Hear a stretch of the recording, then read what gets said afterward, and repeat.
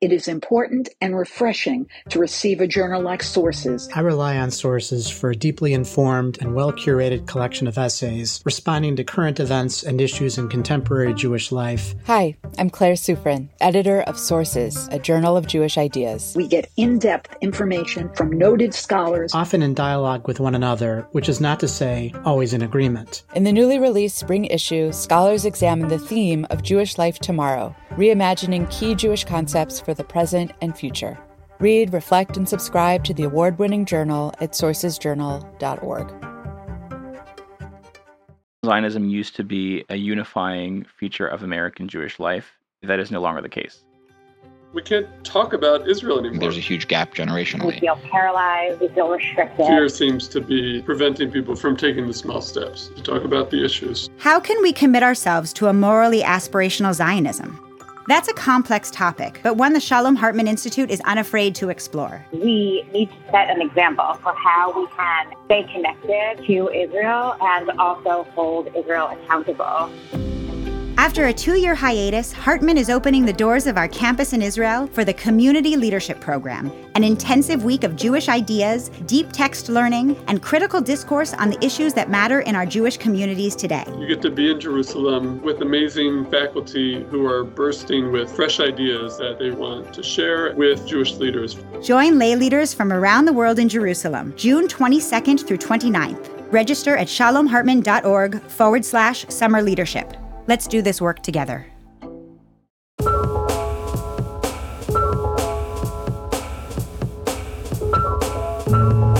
Hi, everyone. Welcome to Identity Crisis, a show about news and ideas from the Shalom Hartman Institute. I'm Yehuda Kurtzer. We're recording on Thursday, May 5th, 2022, Yom HaAtzmaut, Israeli Independence Day. So in 1946, the leaders of the United Jewish Appeal, a Jewish philanthropic umbrella organization that eventually merged into the Federation system, set out an audacious and unprecedented goal of raising $100 million in their annual campaign. I learned a lot of this history, by the way, in a monograph called The History of the United Jewish Appeal, written by Mark Raphael in 2020. That $100 million would be the equivalent of about $1.5 billion today. The Holocaust was in the immediate past, and the birth of the State of Israel was the immediate future, and it was time to act in a consolidated and coherent way. Despite opposition and resistance, they blew past that goal and increased the campaign for the following 2 years. By 1947, just a year later, the campaign, again for the United Jewish Appeal, was launched by none other than President Truman in Washington, together with General Eisenhower and then UJA General Chairman Henry Morgenthau Jr. Elsewhere online, I found a photo of Eleanor Roosevelt, who was the featured speaker at the UJA dinner in Phoenix that very same year. In retrospect, it was a minute of unbelievable American Jewish cohesion on planning, priorities, and philanthropy.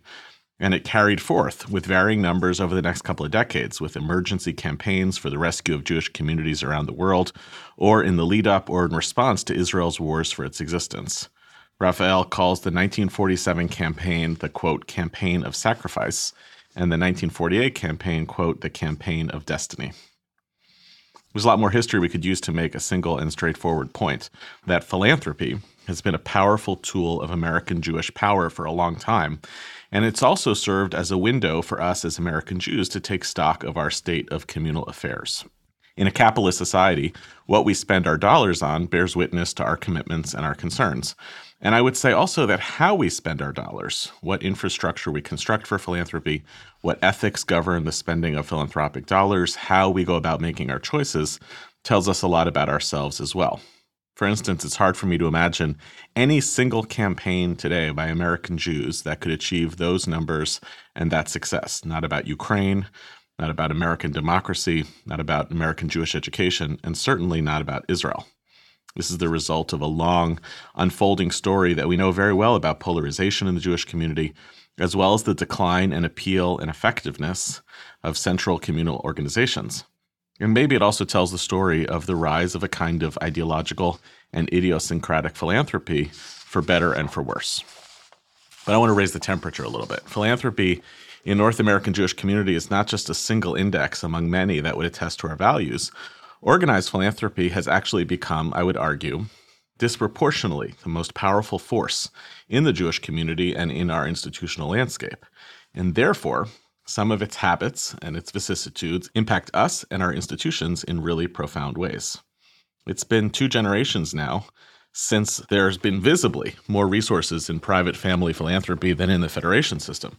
And that means there are far fewer communal constraints or structures for input that would dictate how that money has been spent. In turn, I felt for a while personally that something has changed pretty significantly in the covenant, whether a real covenant or just something taken for granted, between organized philanthropy and the system, the organizations it funds and makes possible. And I would say that that change is most palpably felt in a decline of trust. I'm not subtweeting any of my own funders here, but I hear it a lot in the field that funders feel a lack of confidence in the fields that they are funding, that they feel a lack of confidence that those fields be creative visionaries worthy of funding, or at least honest and competent stewards of that funding, and that a lot of professionals in turn feel that distrust or share it in turn towards their funders. Organized philanthropy has become a much more professionalized field. There's a major annual conference, a whole organization devoted to field building in Jewish philanthropy, and a major rise in the culture around standards and benchmarks and best practices in grant making. I think there are signs that aspects of the empowering of this sector is throwing off the power balance with the rest of the fields of Jewish communal leadership. And at the risk of being reductive, the implicit covenant, for better or worse, used to be between those who quote-unquote have expertise and those who have resources, or at least between those who would do the work and those who would pay for it. In both of those models, there's an obvious shared need on both ends for what the other can bring to the table. But what happens when that calculus changes? What happens, for instance, when those who make money in the financial marketplace come to believe that they're better stewards of how to spend that money in the philanthropic marketplace? What happens when one side becomes jealous of the resources of the other and the other side becomes skeptical of the capacities of the other? And here's the real irony, and maybe the tragedy if we go back to the opening anecdote. We don't really have any major plays today, the likes of what it took for American Jews to get together and literally participate in building the state of Israel. Not because we don't have challenges, but we actually have more resources in Jewish philanthropy and fewer big plays, fewer moonshots. We'll come back to that word. And I do wonder whether all of this static, this buildup of tension and distrust, all that has come with turning philanthropy into a big Jewish industry is part of what's getting in the way. I'm talking today about this with Dr. Felicia Herman, who's the COO of the Maimonides Fund, previously the president of the Natan Fund. Felicia was named number 42 of the Jerusalem Post's 50 most influential Jews of 2021. She's also the managing editor of the Sapir Journal, a major leader in the field of Jewish philanthropy, a historian of American Judaism, and a friend. And I want to explore together with you, Felicia, how we got to this moment in philanthropy and what might need to change, not because either of us care, I think, all that much about the industry per se, but because both of us, and probably a lot of our listeners, really care about making Jewish life flourish. And philanthropy is ostensibly one of the tools by which the Jewish people make our dreams come true, or at least help our institutions balance their budget. So, Felicia, I don't know that you disagree either on the diagnosis of what I put on here or even the history, but I want you to start with the first. There's been change, a lot of change over the last number of years in philanthropy. You've presided over a bunch of it in your institutional leadership. What do you think has happened around the field of philanthropy, and how have we gotten to the moment that we're in right now? Well, thank you, first of all, for having me on the podcast again. And one of the reasons why I love talking to you, Yehuda, is that we agree on a lot of things, and we see things also from very different perspectives. So if we could just go back and forth on your opening framing, that would take all the time, but we don't have to do that. Where you stand depends on where you sit. And if there's actually one thing that I want to get across today more than anything, it's that it's precisely these kinds of conversations, open and honest, and maybe even a little funny, that would be nice, between funders and practitioners, if that is the word we're going to use today, that I think we need to be having more of. Because I actually think I would frame where we are today as a moment of incredible opportunity. And I'll go back a little bit in history to say how I think we got to this place of opportunity. But part of the framing of this that I think we would disagree on, if we went back and forth on it, is that so much of your framing just now is through a lens of power.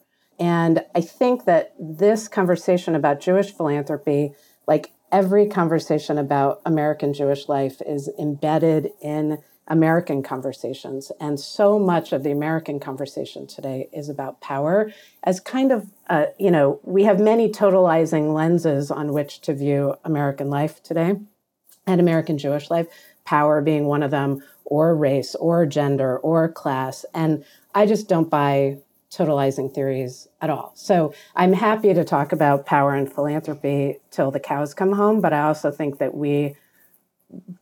I think we're actually sort of distorting reality by looking at this through a lens of power.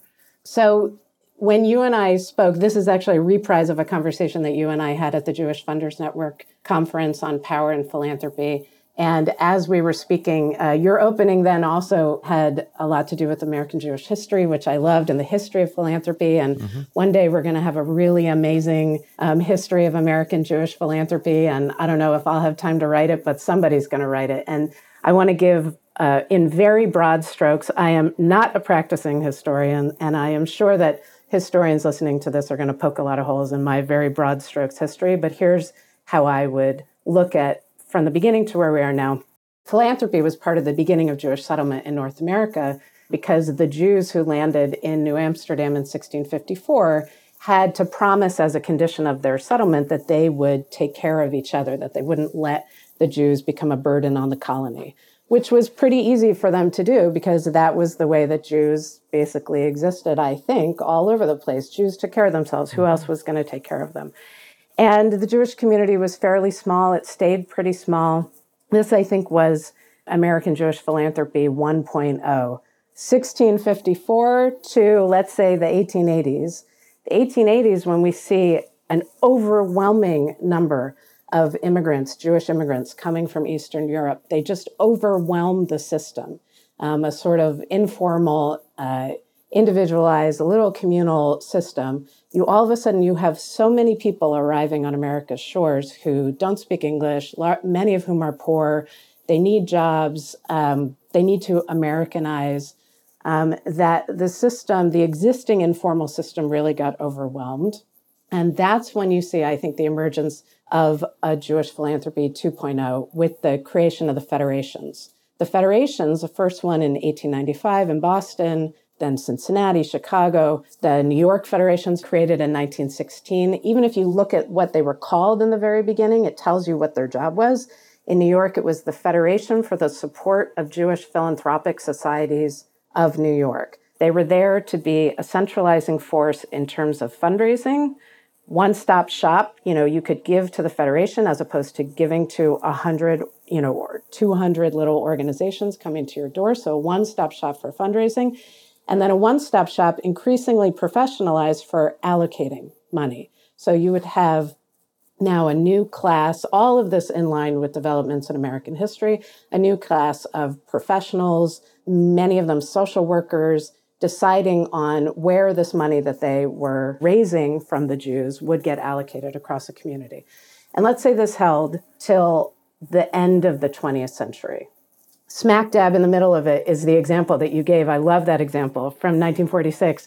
I actually was asked to write a piece in a new book that's a documentary tribute to my dissertation advisor, Jonathan Sarna, called New Perspectives in American Jewish History. And it's a really beautiful volume because you take a previously unpublished document and you publish it, you transcribe it, you put it in the book, but then you annotate it. And the document that I looked at was from the 1950s. It was a document about philanthropy. It was a radio address for the United Jewish Appeal. And it just took me into this whole world that I really, if I had known about it in graduate school, I had forgotten this amazing history from the 50s, 40s and 50s of huge amounts of money being raised for Jews here, for Jews abroad, for the building up the state of Israel. This is American Jewish Philanthropy 2.0, the Federation era. And it starts to decline for all sorts of reasons in the, let's say, the 60s, the 70s, the 80s, all sorts of American reasons, all sorts of Jewish reasons. But then we get to the period that you are starting with here, the rise of the entrepreneurial foundations. That's American Jewish Philanthropy 3.0. The Avichai Foundation, created in 1984. The Wexner Foundation, also 1984. Charles Bronfman, 86. Schusterman, Steinhardt, Grinspoon. These are, again, aligned with American trends. Funders who are creating professional foundations, creating staffed foundations, and trying to be more strategic, more proactive, more entrepreneurial, more independent. They clash in many cases with the federation system, either overtly, because some of them like to criticize the federation system, or just because of, for example, I think the moment that's sort of the pinnacle of the early clash is the creation of Birthright Israel in 1999, where it's created by foundations who then turn around and say, the way we're going to pay for this thing is a third through philanthropy, a third from the state of Israel, and a third, surprise, from the federation system. And the federation system is like, wait, whoa, like, why do you, it's sort of this classic moment, right? Why do you get to decide where the money's going and how the federation is going to allocate its money? The great thing about history is that it's not linear, it's not static. Action, reaction, right? Thesis, antithesis. The conflict over birthright then creates things like a group called the Tarrytown Group, which is a group of foundation and federation CEOs who start coming together to really try to negotiate this new dynamic where you have foundations that have some kind of power, federations that have much more power, I would argue, I mean, lots and lots of money, and trying to figure out what is this new world going to look like. And that creates a new kind of collaboration over time. I would say then we get to American Jewish Philanthropy 4.0 with the pandemic. So up until the pandemic, there you see increasing amounts of collaboration, foundation to foundation, foundation to federation, and between the funders and organizations. One of the things that we tend not to talk about when we talk about power and philanthropy is that the funders and the practitioners need each other fundamentally. If you're a really good funder and you have a strategy and you have a mission for what you're trying to accomplish in the world, you can't accomplish that mission without the organizations. You said it in your introduction. We need to be working together. I might have financial resources or connections or who knows what, but you're literally doing the work day to day on the ground. We need each other. So you have a kind of a power. The funders have a kind of a power. There's a power pluralism that hopefully we'll get to talk about that I think you see coming to the fore even before the pandemic. And then the pandemic just changes everything. Like with everything, even in philanthropy, it accelerates all trends. Coming out of the pandemic, which is where we are now, I think we have something that we can build on and what happened during the pandemic in terms of collaboration between all of these different parties across all of these different sectors that I think we have the opportunity to build on for the future.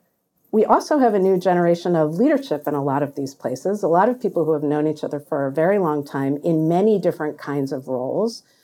There's a social capital that's been built over several decades now that is also, I think, part of a sense of partnership and collaboration between the funders and the practitioners that this conversation is a manifestation of, and that I hope is what we can be talking about moving forward. Great. So with all of that history, and I guess what I would say to your opening is I also don't subscribe to kind of a moral theory that roots everything in power and powerlessness. I think that's a bit of a toxin in our society. Agreed. If you are powerful, because it accompanies with, if you are powerful, therefore you are immoral, right. And if you're powerless, therefore moral. Right. And I think that's profoundly broken. I think it's anti-Jewish. However, in the story that you described, part of the reason that happens, why individuals and families build out their own philanthropic infrastructure, is partly because the scale of wealth transforms over the 20th and 21st century, making possible humongous accumulation of capital by individuals and families to do this work. And partly because, if you want to move the needle on something, why would you route it through the committee superstructure that shared grant making is oriented around? That's what the Federation table is, that the community, the board, the leadership, the committees essentially decide what our priorities are, and all of us put money into that system.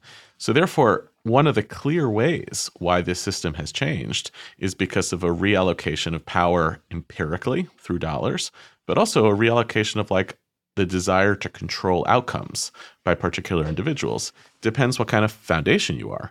But a lot of family foundations are basically the family members who hire professionals and are able to make those calls by themselves. So what's behind the reluctance on your part to kind of name and notice the ways in which the culture of philanthropy has transformed the allocation of power in the American Jewish community? Why did you want to push against that as the framework for this discussion? Partly because the public discourse is so binary and is so accusatory, and the ways that the conversation is usually had is exactly what you just said. The people with the power are necessarily bad. The people theoretically without the power are necessarily good. And I mean, you can even look, the cover article of the Chronicle of Philanthropy for this month, May 2020, is called Power Shift. And I think it's a terribly written article. It's just a bunch of opinions from a bunch of organizational leaders basically saying, why do the foundations get to have power at all? They canceled a meeting on me. They have a closed process. They expect outcomes. They want to quantify our impact. What a hassle. Why can't they just give me the money and let me do the work? So much of the conversation is like that that's not what our conversation is going to be, but that's what so much of the conversation is like. And that's very dispiriting. That's not a constructive path forward. I think there are so many ways that we can get into this really complex system. One of the reasons why I think this is an even more complex picture than the one that you described is that Jack Wertheimer had this great piece that he wrote a few years ago for the Avichai Foundation about mega donors. And he estimated, and we don't have good numbers on these, this is another very frustrating part of this. This is not often very empirically driven.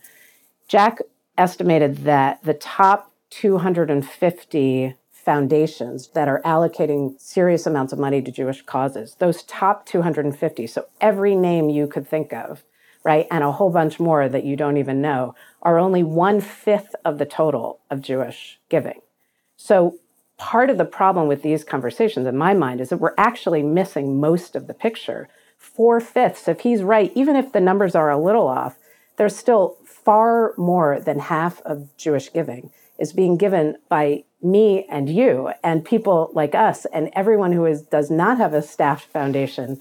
Like, there is this story of mass giving in American Jewish life that I think is not often discussed, incredibly rich, and complicates this whole narrative of like, where does the power sit? You know, if we again go back to where you stand depends on where you sit, you, Yehuda, sit in a place that is funded by a lot of the major national foundations, by the names that we mentioned and many more. And you yourself, your perspective is shaped by an interaction with these big national funders. You also have a lot of individual donors. Most organizations don't even have the national funders attached to them. The day-to-day work of Jewish communities is happening, with individual donors and organizations. So that's part of like my reluctance to sort of accept the framing altogether, because I think we're ignoring a major piece of the story.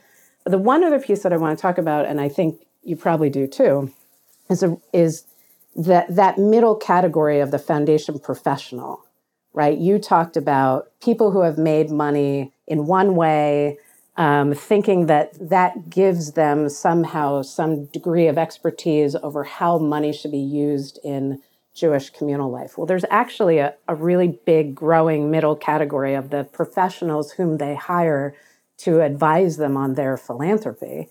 And those people tend to be people who are practitioners. They're rabbis, they're educators, they're Hillel directors. It would be great to do a study of Jewish philanthropy professionals. Where do they come from?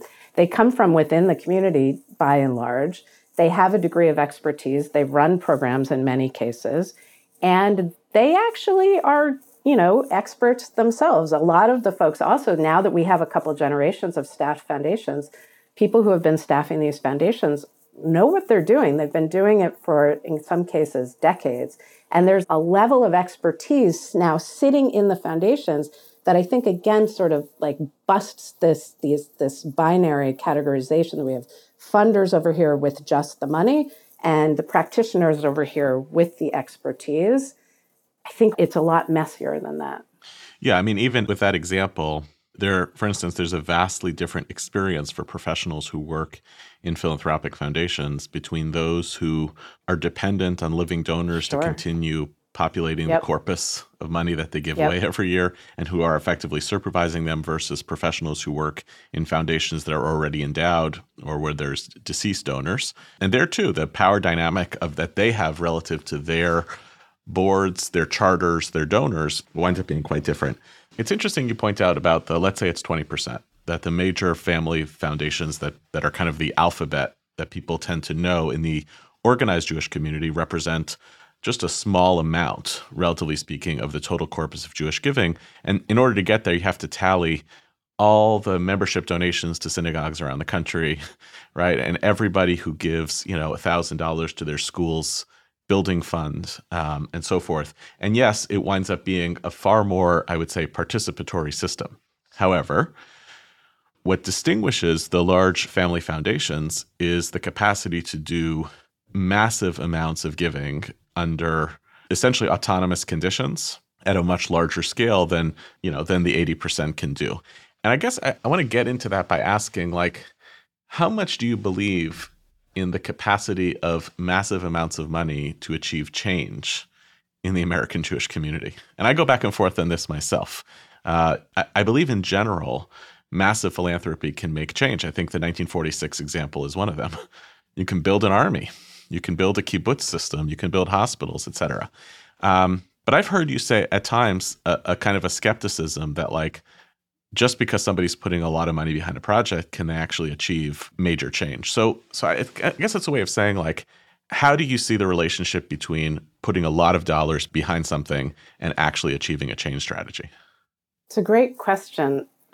Because another one of the things that bothers me about the way that conversations like this are usually framed is that there is a sense that if you put a bunch of money behind something, that there's a coercion, sort of like an implication of coercion.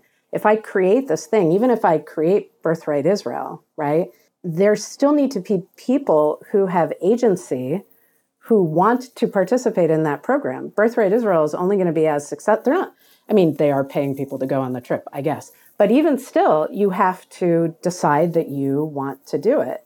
And the best philanthropy is philanthropy that really understands the field and the market and is really looking at where are the gaps or where are the opportunities or where are the bright spots of things that are working really well and how do we do more of that. Part of the way you know that things are working really well is they're either having a broad impact, lots and lots of people are participating, or they're having a really deep impact. They're really profoundly changing people. So I think a lot of money, if deployed intelligently in conversation with the field, can have a profound impact. And we see it all the time. Your example from 1946 is a great one, again, because that was before we had any of these named foundations, right? We had a lot of wealthy people, but we had also a lot of not so wealthy people. That was a mass giving enterprise that changed the world.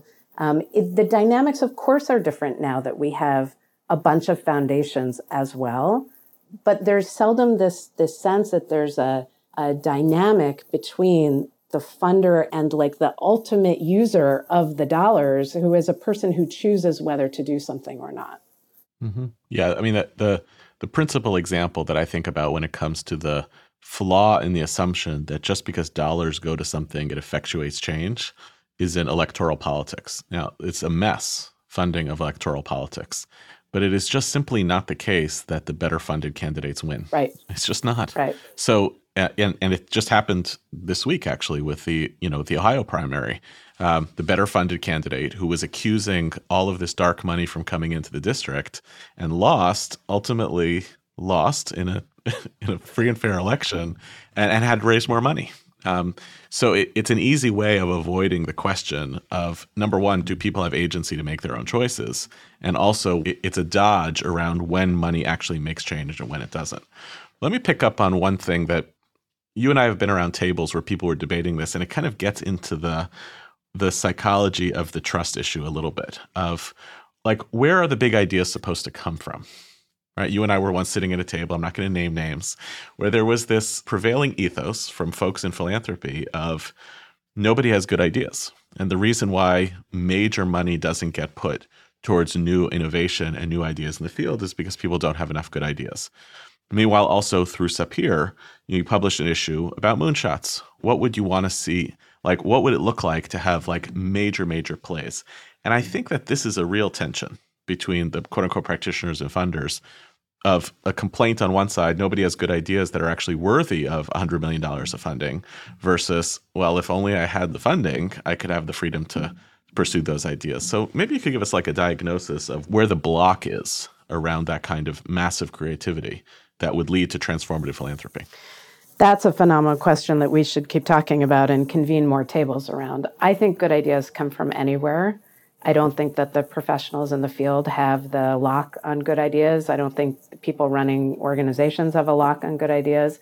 One of the things that's been really beautiful about Sapir is that it's been pretty cross-sector. We have Jewish communal leaders, we have funders, we have academics, we have journalists, we have policy people, all different kinds of people. I think good ideas can come from anywhere is answer number one. The table that we were around, I don't think anybody said there are no good ideas out there. That's hyperbole. I think all the funders around that table actually are major investors in the Shalom Hartman Institute of North America, or at least most of them. So clearly believe that there are good ideas out there. And I think another thing that does not get talked about is that there is a sense of entitlement on the practitioner side, that the practitioners do have all the ideas. We're the experts. We're really good at this. And you should just give us more money. If only we had more money, we would do more. It's an interesting, everybody in philanthropy is watching this Mackenzie Scott's giving, right? Massive amounts of money just sort of dumping out of the sky, essentially, into the laps of organizations. A really good organization then has to go through a lot of work to try to figure out how to use that money really well. I've been watching the way, for example, that Repair the World, which is one of only a couple of Jewish organizations to get money from Mackenzie Scott, how they've dealt with this amazing problem to have, which is a huge amount of money that just came out of nowhere with no strings attached. A really responsible organization now has to do a ton of work to figure out how to use that effectively.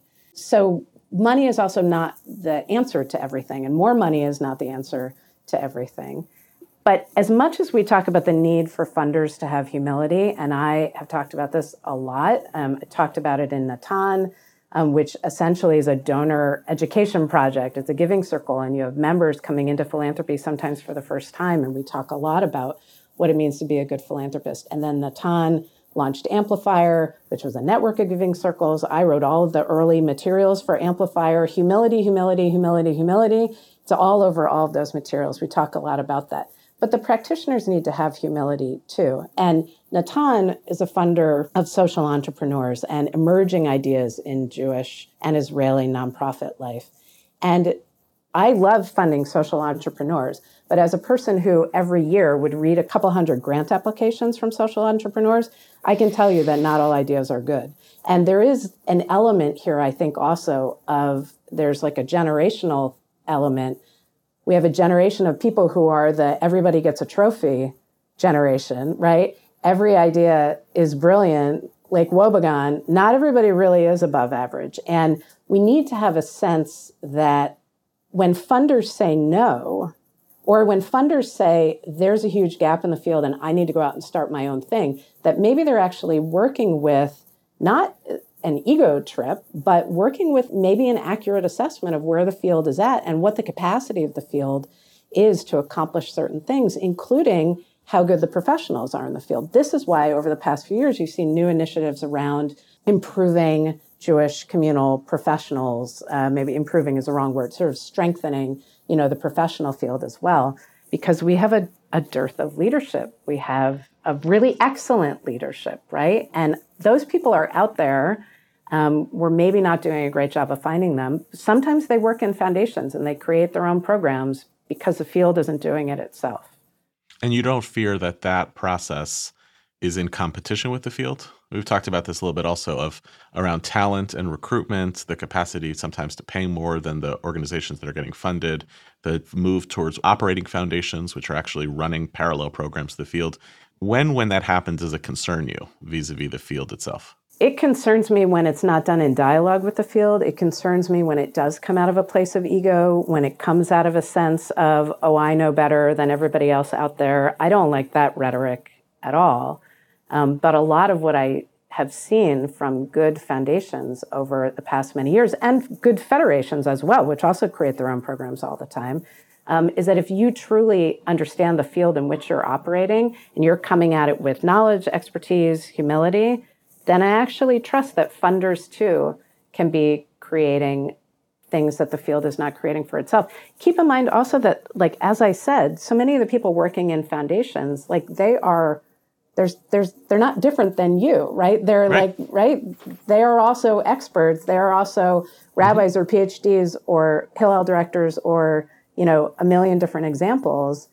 And I'm not sure why we would say that just because they're sitting on the funding side of the equation that they aren't just as capable of creating excellent organizations as people on the ground. Oh, totally. And I oftentimes when I'm doing professional coaching for people, especially early in their career, I recommend spend some time on the funding side. You'll understand aspects of this work in a totally different way. And by the way, in parallel, I tell every early career professional who I mentor, if you want to ultimately run something, learn how to fundraise early in your career.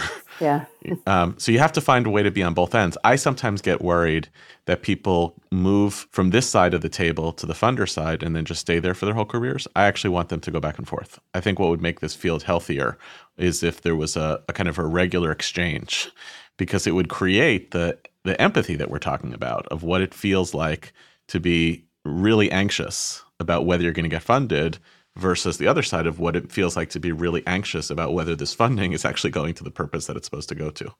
I'd love to see that kind of exchange. That would be interesting. Yep.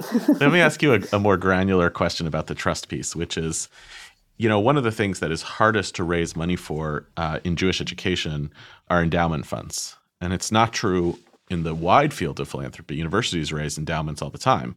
But in Jewish education, it's very, very hard to raise endowments.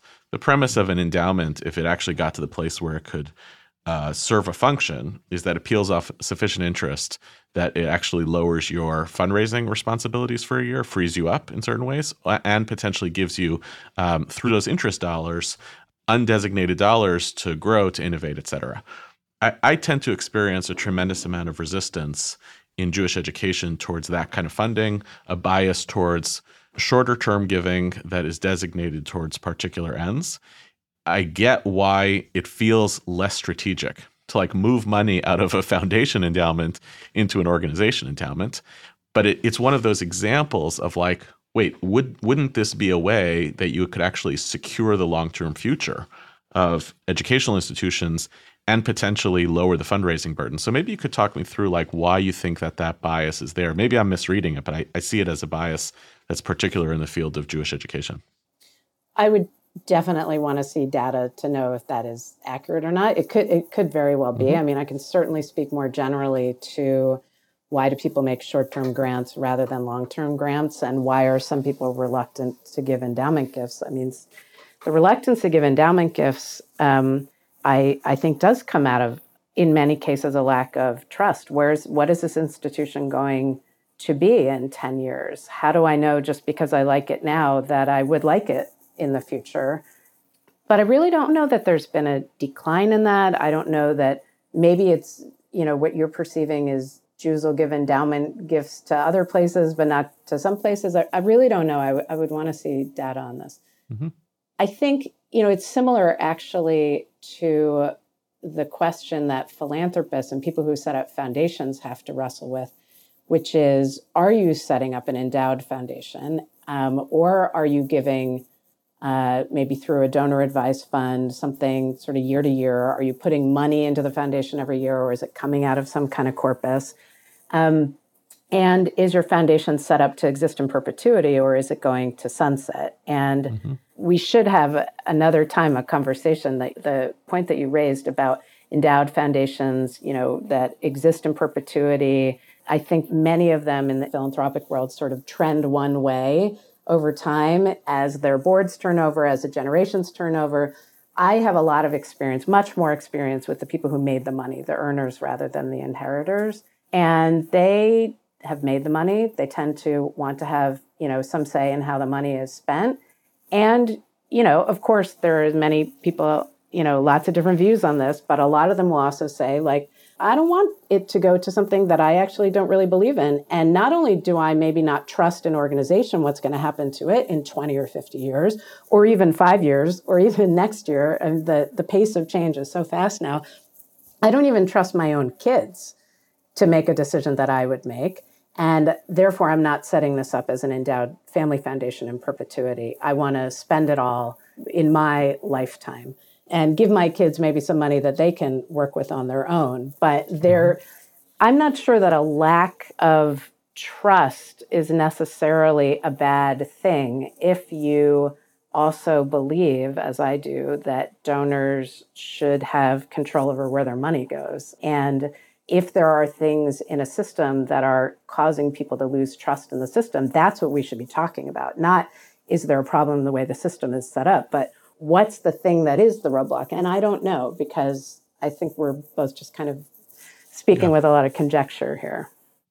Do you think enough money is moving into the system from philanthropy? I don't know what that means, enough. I think we live in a time of amazing abundance. My whole career at Natan was about trying to inspire more people to give and try to catalyze more giving.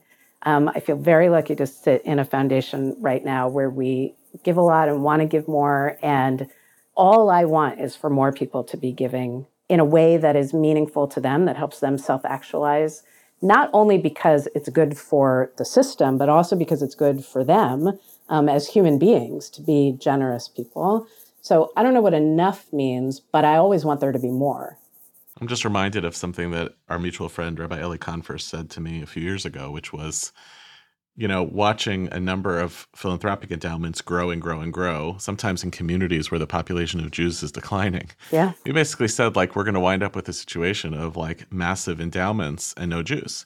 And I'm actually not nervous about no Jews. I have a little bit of a different view on Jewish identity and continuity, but I do feel oftentimes really frustrated that the things that are afflicting us as Jewish community leaders, that we think we have some of the infrastructure to solve, we're just not putting enough behind it. And I say that not even being sure what you would do with the money if you had more of it. So it's not like, oh, I know exactly what to solve for, but something around, I don't know.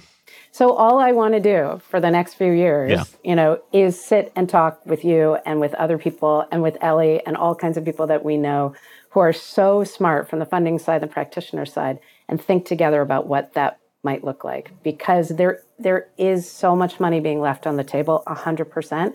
Part of it is also because there are a lot of Jewish people with wealth who aren't giving Jewishly because what exists in the Jewish community isn't inspiring them. And also because they're largely ignorant of what exists in the Jewish community to give to. My piece in Sapir in the 4th issue and the Moonshot issue was about how we need to invest in philanthropy. Came right after your piece of why we need to invest in democracy.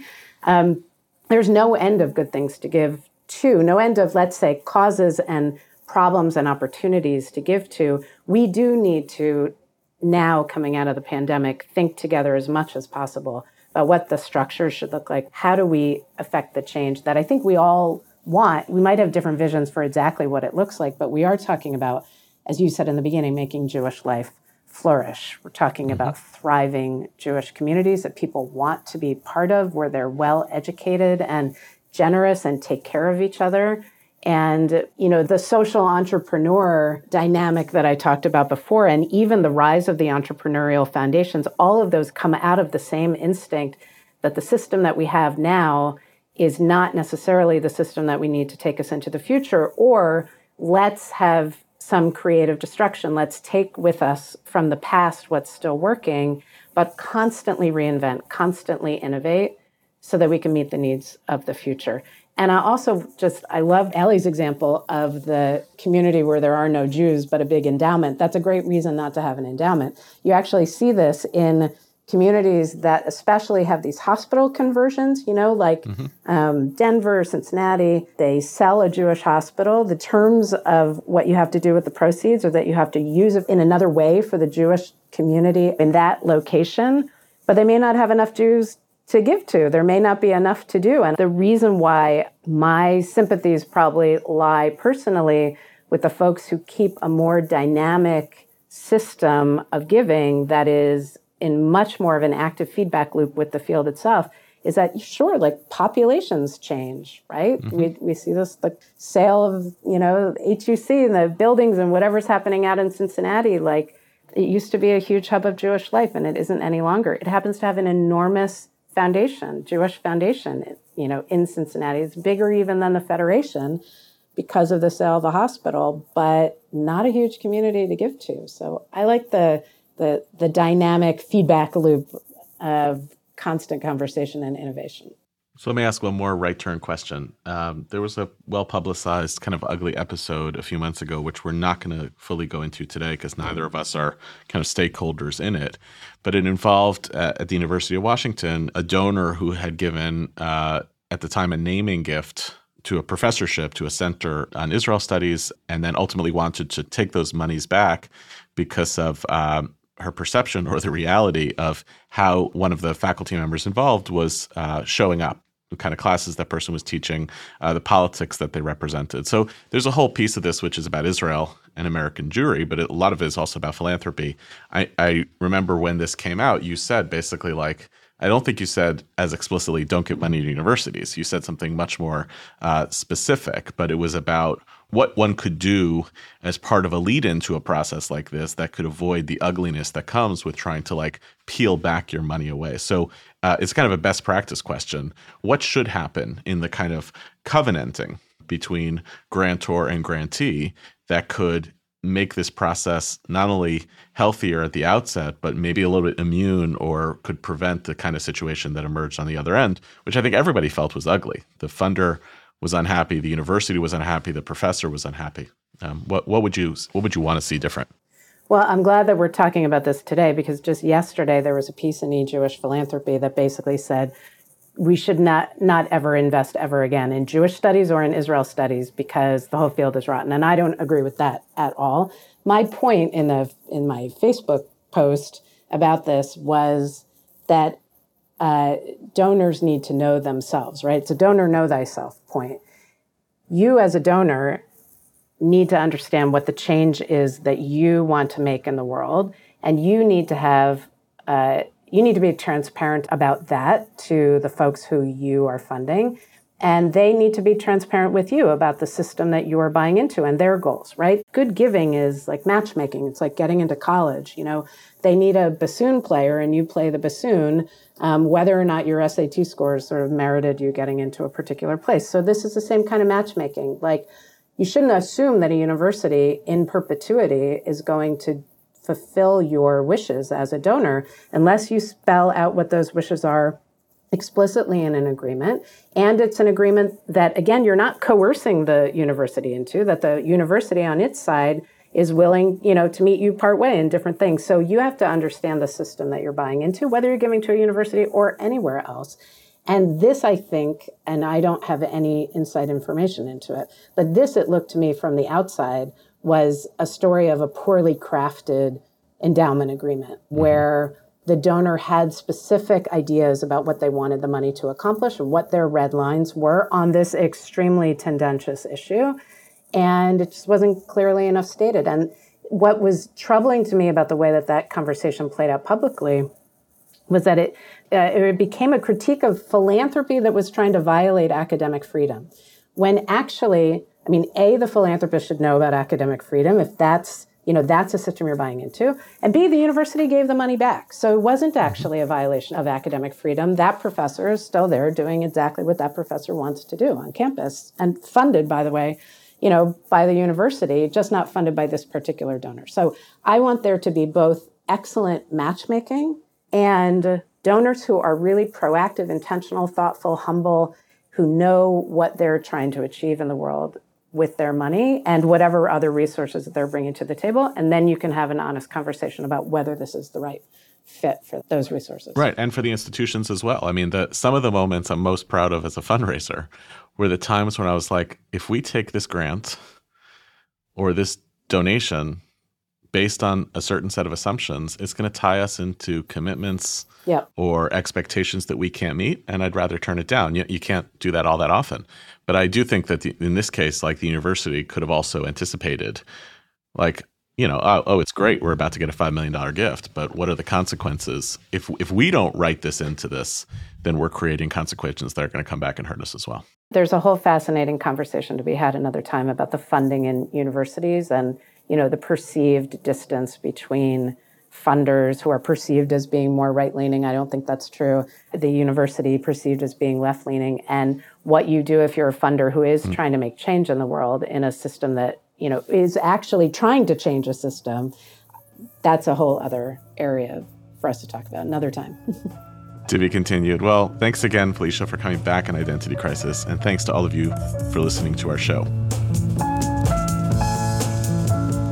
Identity Crisis is a product of the Shalom Hartman Institute. This week's episode was produced by David Zvi Kalman and edited by Lewis Gordon, with assistance from Miri Miller and Shalhevet Schwartz, and music provided by So-Called. Transcripts of our show are now available on our website, typically about a week after an episode airs.